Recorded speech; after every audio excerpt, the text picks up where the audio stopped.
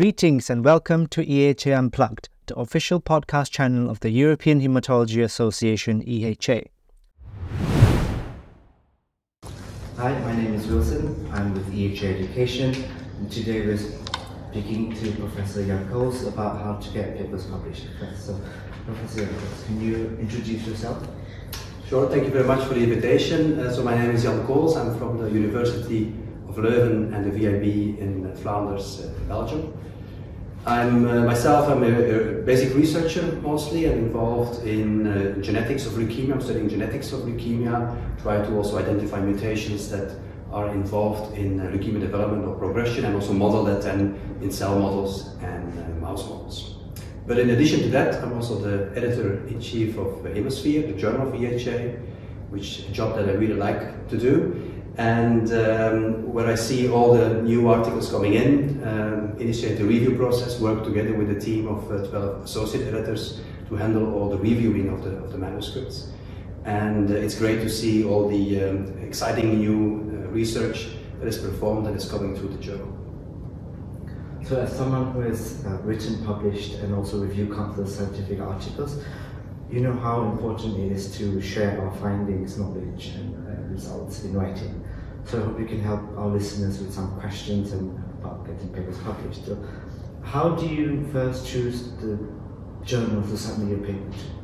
Yeah, that's always a difficult one. I see also my own PhD students or postdocs, or myself of course, when we try to publish, we look at different things. First of all, the article that you have needs to fit into the scope of the journal, and it's fitting into the scope is probably something that you can easily see if you look what the journal has published recently. You can see if the similar type of articles have been there, and if you think the novelty of your findings are good for that journal. But in addition, of course, to that, many people look at the impact factor of a journal. It's also something we discussed during the session yesterday. And impact factor is a number that a lot of people are using. It's somehow dangerous to focus too much on impact factor because it's just a number that is calculated based on number of citations, based on number of publications in a journal. And it's easy to play a little bit, as for a journal, to play a little bit with these numbers to increase your impact factor in a kind of artificial way. But on the other hand, it's also something that many people look at, and so it's also not something totally to neglect what the impact factor of journals are. And it gives you some idea of where the journals are in their fields, whether they are really top innovating journals, or whether they are just publishing more confirmatory studies, which would result in typically a lower impact factor. I myself do not look too much to the impact factor. I try to look at impact that a journal makes as much more than just the impact factor.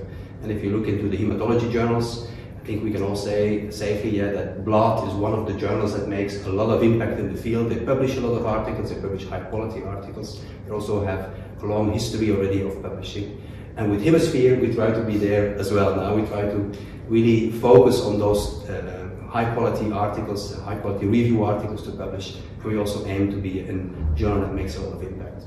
And what opinion about open access and non-open access? True, that's also something to consider, of course. And I think more and more of the researchers choose to publish in open access journals, which I also support completely. Hemisphere is also a fully open access journal. I think it makes no sense to do a lot of research, publish it in a journal that is not accessible to everyone. I think part of being involved in research is also sharing your data here at the meeting, but also in publications, and then open access is, I think, the way to go. And it's more and more that we see that also the more traditional journals switch to open access. So I would definitely also recommend to publish most in open access journals, or at least in an open access way, even if the journal itself is not fully open access. And I've seen some groups have a certain tendency to prefer publishing small articles, short articles, than long, big, complicated ones. Will that impact how will that impact the paper? I think it's good to have a mixture of longer and shorter articles. Some studies that you think are going to work out well, but then suddenly you face a number of problems and you cannot complete the study as you wish from the beginning. And then you end up with a shorter study, which is, I think, still valuable to publish. I think publishing shorter articles or letters with some important findings can be important, because maybe sometimes as a researcher you cannot do something with those data, but others might find that useful. And so when you publish that, it becomes available to the scientific community and they can see it. So I think a good balance between longer and shorter articles is good. And of course, if you have something that is short, I think you should still find a way to publish that. So what can we do to make a paper more attractive and likely to be more accepted? Yeah, that's a good question. I think, of course, having a nice, clear paper starts with having good data.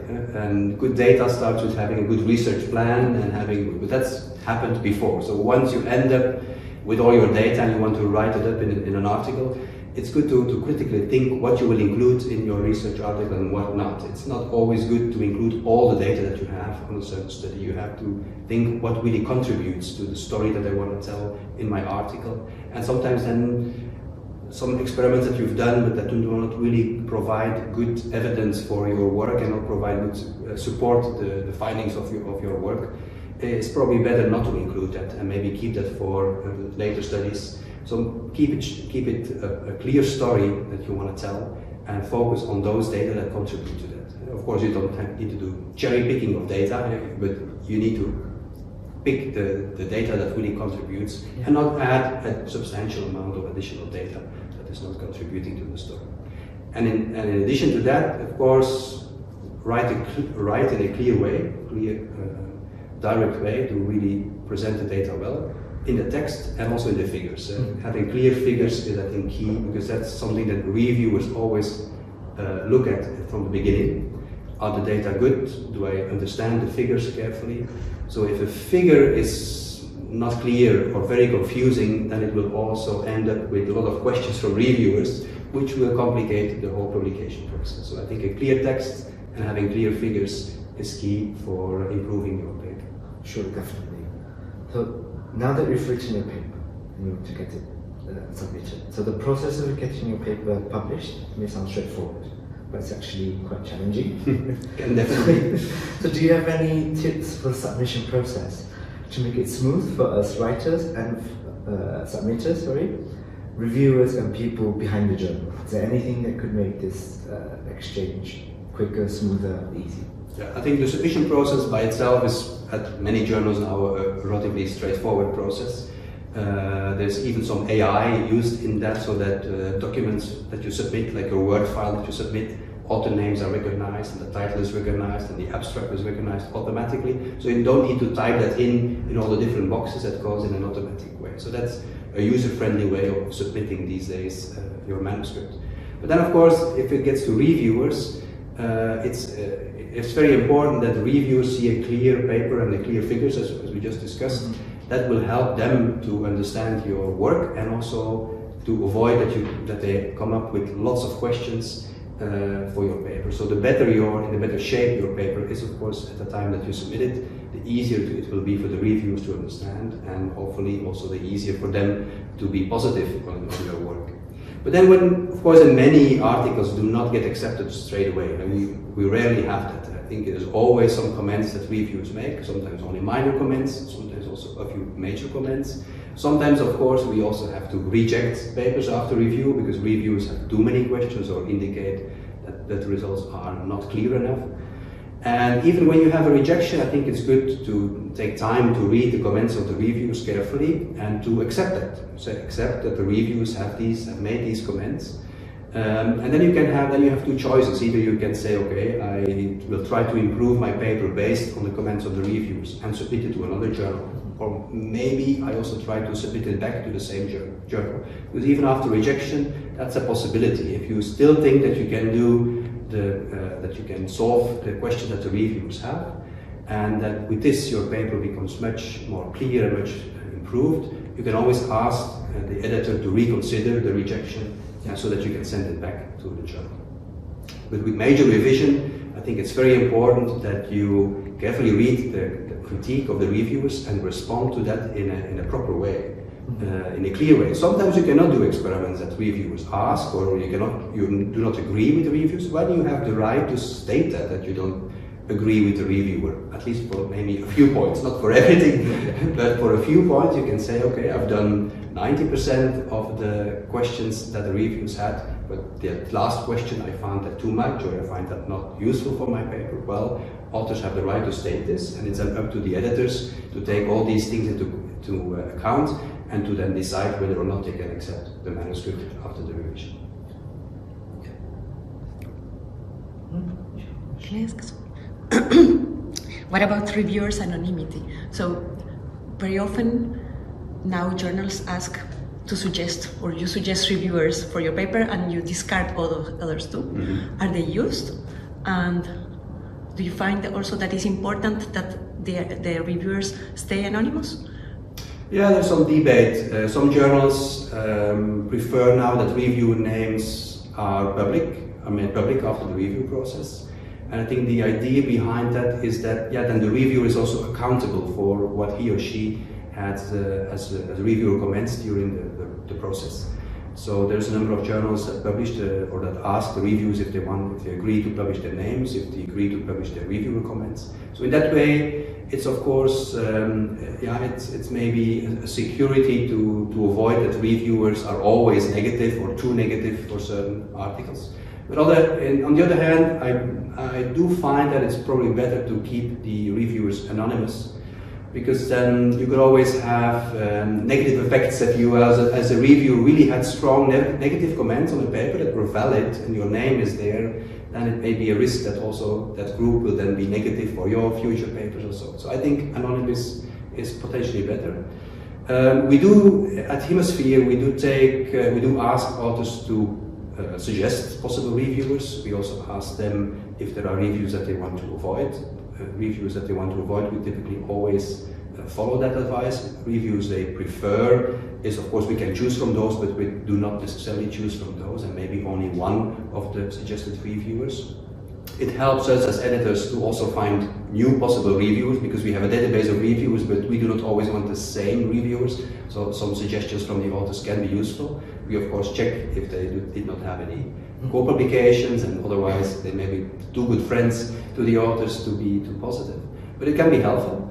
But it's not always, definitely not always the case that the reviewers that the authors have suggested are the most positive reviewers. And sometimes they may think that they will be positive, but it's not always the case. So I think in all ways, I think having a good balance of 3 or 4 reviewers for a manuscript gives the editors a good balance of views of how they feel. And if all the reviewers are very negative about the paper, it's clear that there's something wrong with the paper, or something wrong with the data maybe, and we should not publish it yet, at least not in that form. If all 3 or 4 reviews are very positive, then it's of course also an easy decision. If the reviewers are a little bit unbalanced, so that you have more positive and negative reviewers with stronger negative comments, then it's up to the editor to read the comments and see if he or she agrees with what is written there, and if the negative comments are really so negative that the paper should be rejected, or if they are negative but can be used for the revision, and so then we go for a major revision. Reviews are extremely important in this process. It's these experts that give their opinion about the work, and it's getting more and more difficult to convince people to do the review work, and to do the review work in a proper way, so that they take time to do it and read all the results of the article in detail. So that's definitely something that we all should work on, because it's important for the whole scientific community that reviewers can do their work, that reviewers are happy to do their work. And so we definitely want to stimulate that with Hemisphere also, that reviewers do it and also get some reward at the end to doing it. So we use Publons now as a system to give some reward that reviewers are acknowledged for the work they do, and there may be other ways in the future to thank reviewers for their work. You mentioned Publon. Can you sort of explain what that is? Yes. So Publons is a way where reviewers can register themselves for free, and then each time they review for a journal, it's registered in that website. And at the end of the year, you have a clear overview of all the reviewer work you've done, and you can use that for your institution, for example. If your institution will review you, will evaluate you in the future, you have your articles that you have written yourself, that published yourself, you have other outputs, but also this reviewer work is something that we think is important, and so we also feel it's something that investigators should be able to use in a way so that they can show that they have spent some time in for those reviews. And that's Publons is a way to organize it and keep track of that in a coordinated way and an official way, so that reviewers can also not misuse that. It's typically to the journals that all this information is going to the database, so that's a nicely logged system for all the review activity. So recently we've been seeing an increase of people, writers, using the AI programs as an aid to write text, create creative ways of creating different texts. So for these programs, AI programs, how do you think it is affecting scientific writing now, and what's it like in the future? Yeah, that's a very important question. We of course we need to face that, and we'll need to work on that. We don't have any, at Hemisphere, we don't have any strict policy right now on how to use such AI systems for your text, but it's something we need to work on. At my university, for example, there's a whole idea worked out of how students can use it in their courses, how students can use these programs. I think these programs are definitely useful to potentially correct your text that you have written, and we are all not native, or most of us are not native English speakers, and so it's always difficult to write and correct text in English. I think those AI systems can maybe be used to your text that you have written, go through the system and to further improve it, correct it, without adding new data, but just correcting your language. It's also a way, of course, to do potentially in the future literature searches. We do that now through PubMed typically, where it's a lot of work to go through the whole literature. Maybe these AI systems can do that for you in a more organized way, but we need to check carefully that this is happening in the correct way also, but it can definitely assist you in some of these things. And it can perhaps also help in analyzing your figures even. And if the figures are clear, if the colors of the figures are clear, there's ways to also improve colors in scientific publication. For example, for colorblind people, it's not always easy if you're not colorblind yourself to investigate, to foresee how people with colorblindness will look at your figures. So the choice of colors there can help. And so maybe all these things together, I see a role for them to help and support the researchers to improve their work, but not really to write the text from scratch, because then we could have some fantasy from these AI systems that is going into the texts as well. So I have understood that right now it's not really working very well for scientific articles, because titles and authors and content is not always nicely connected in the systems, but that will definitely improve also in the future. So I think in such a ways, if it's supporting the researcher, I see that this can be used, as long as the researcher itself is fully accountable for the content of the text. So I see there's some kind of a need of some kind of system where you can detect text written by AI programs, for example, to see if there's any plagiarism or fabrication. Do we have that in place at the moment? Yes, so for plagiarism we have tools to screen that, and I think that's very important also, because it sometimes happens that people copy texts and especially when it's not cited well or not cited correctly, that's definitely a major problem. So we have tools to detect plagiarism. Those are working fine, and those will be kept on working. I think with AI the problem is that maybe the text might be changed, but then also changed in a way that it's not necessarily the real truth anymore. And so that's definitely something that we have to have rules on how artificial intelligence is used, because these systems can have some fantasy and create some knowledge that is not really supported by scientific literature. So that's definitely something we have to guide and have to make rules about, and how we can use it, what we can and what we cannot do. So will there be a time when, let's say in the author section, there'll be a section for the AI program, for example? Well, authors, I'm not sure if we need to call it an author, but definitely in the acknowledgements or in any other section of the articles, if we use some person in addition. I think it's always good. We typically have that also. If we now use scientific writers for some types of articles, I think they may not be authors because they have only corrected the English and so on, but it's definitely good to acknowledge them and to mention them and say this text was finally read by this person, was corrected by this person. So be open and be clear about who has worked on the article is key to correct scientific publications. Thank you.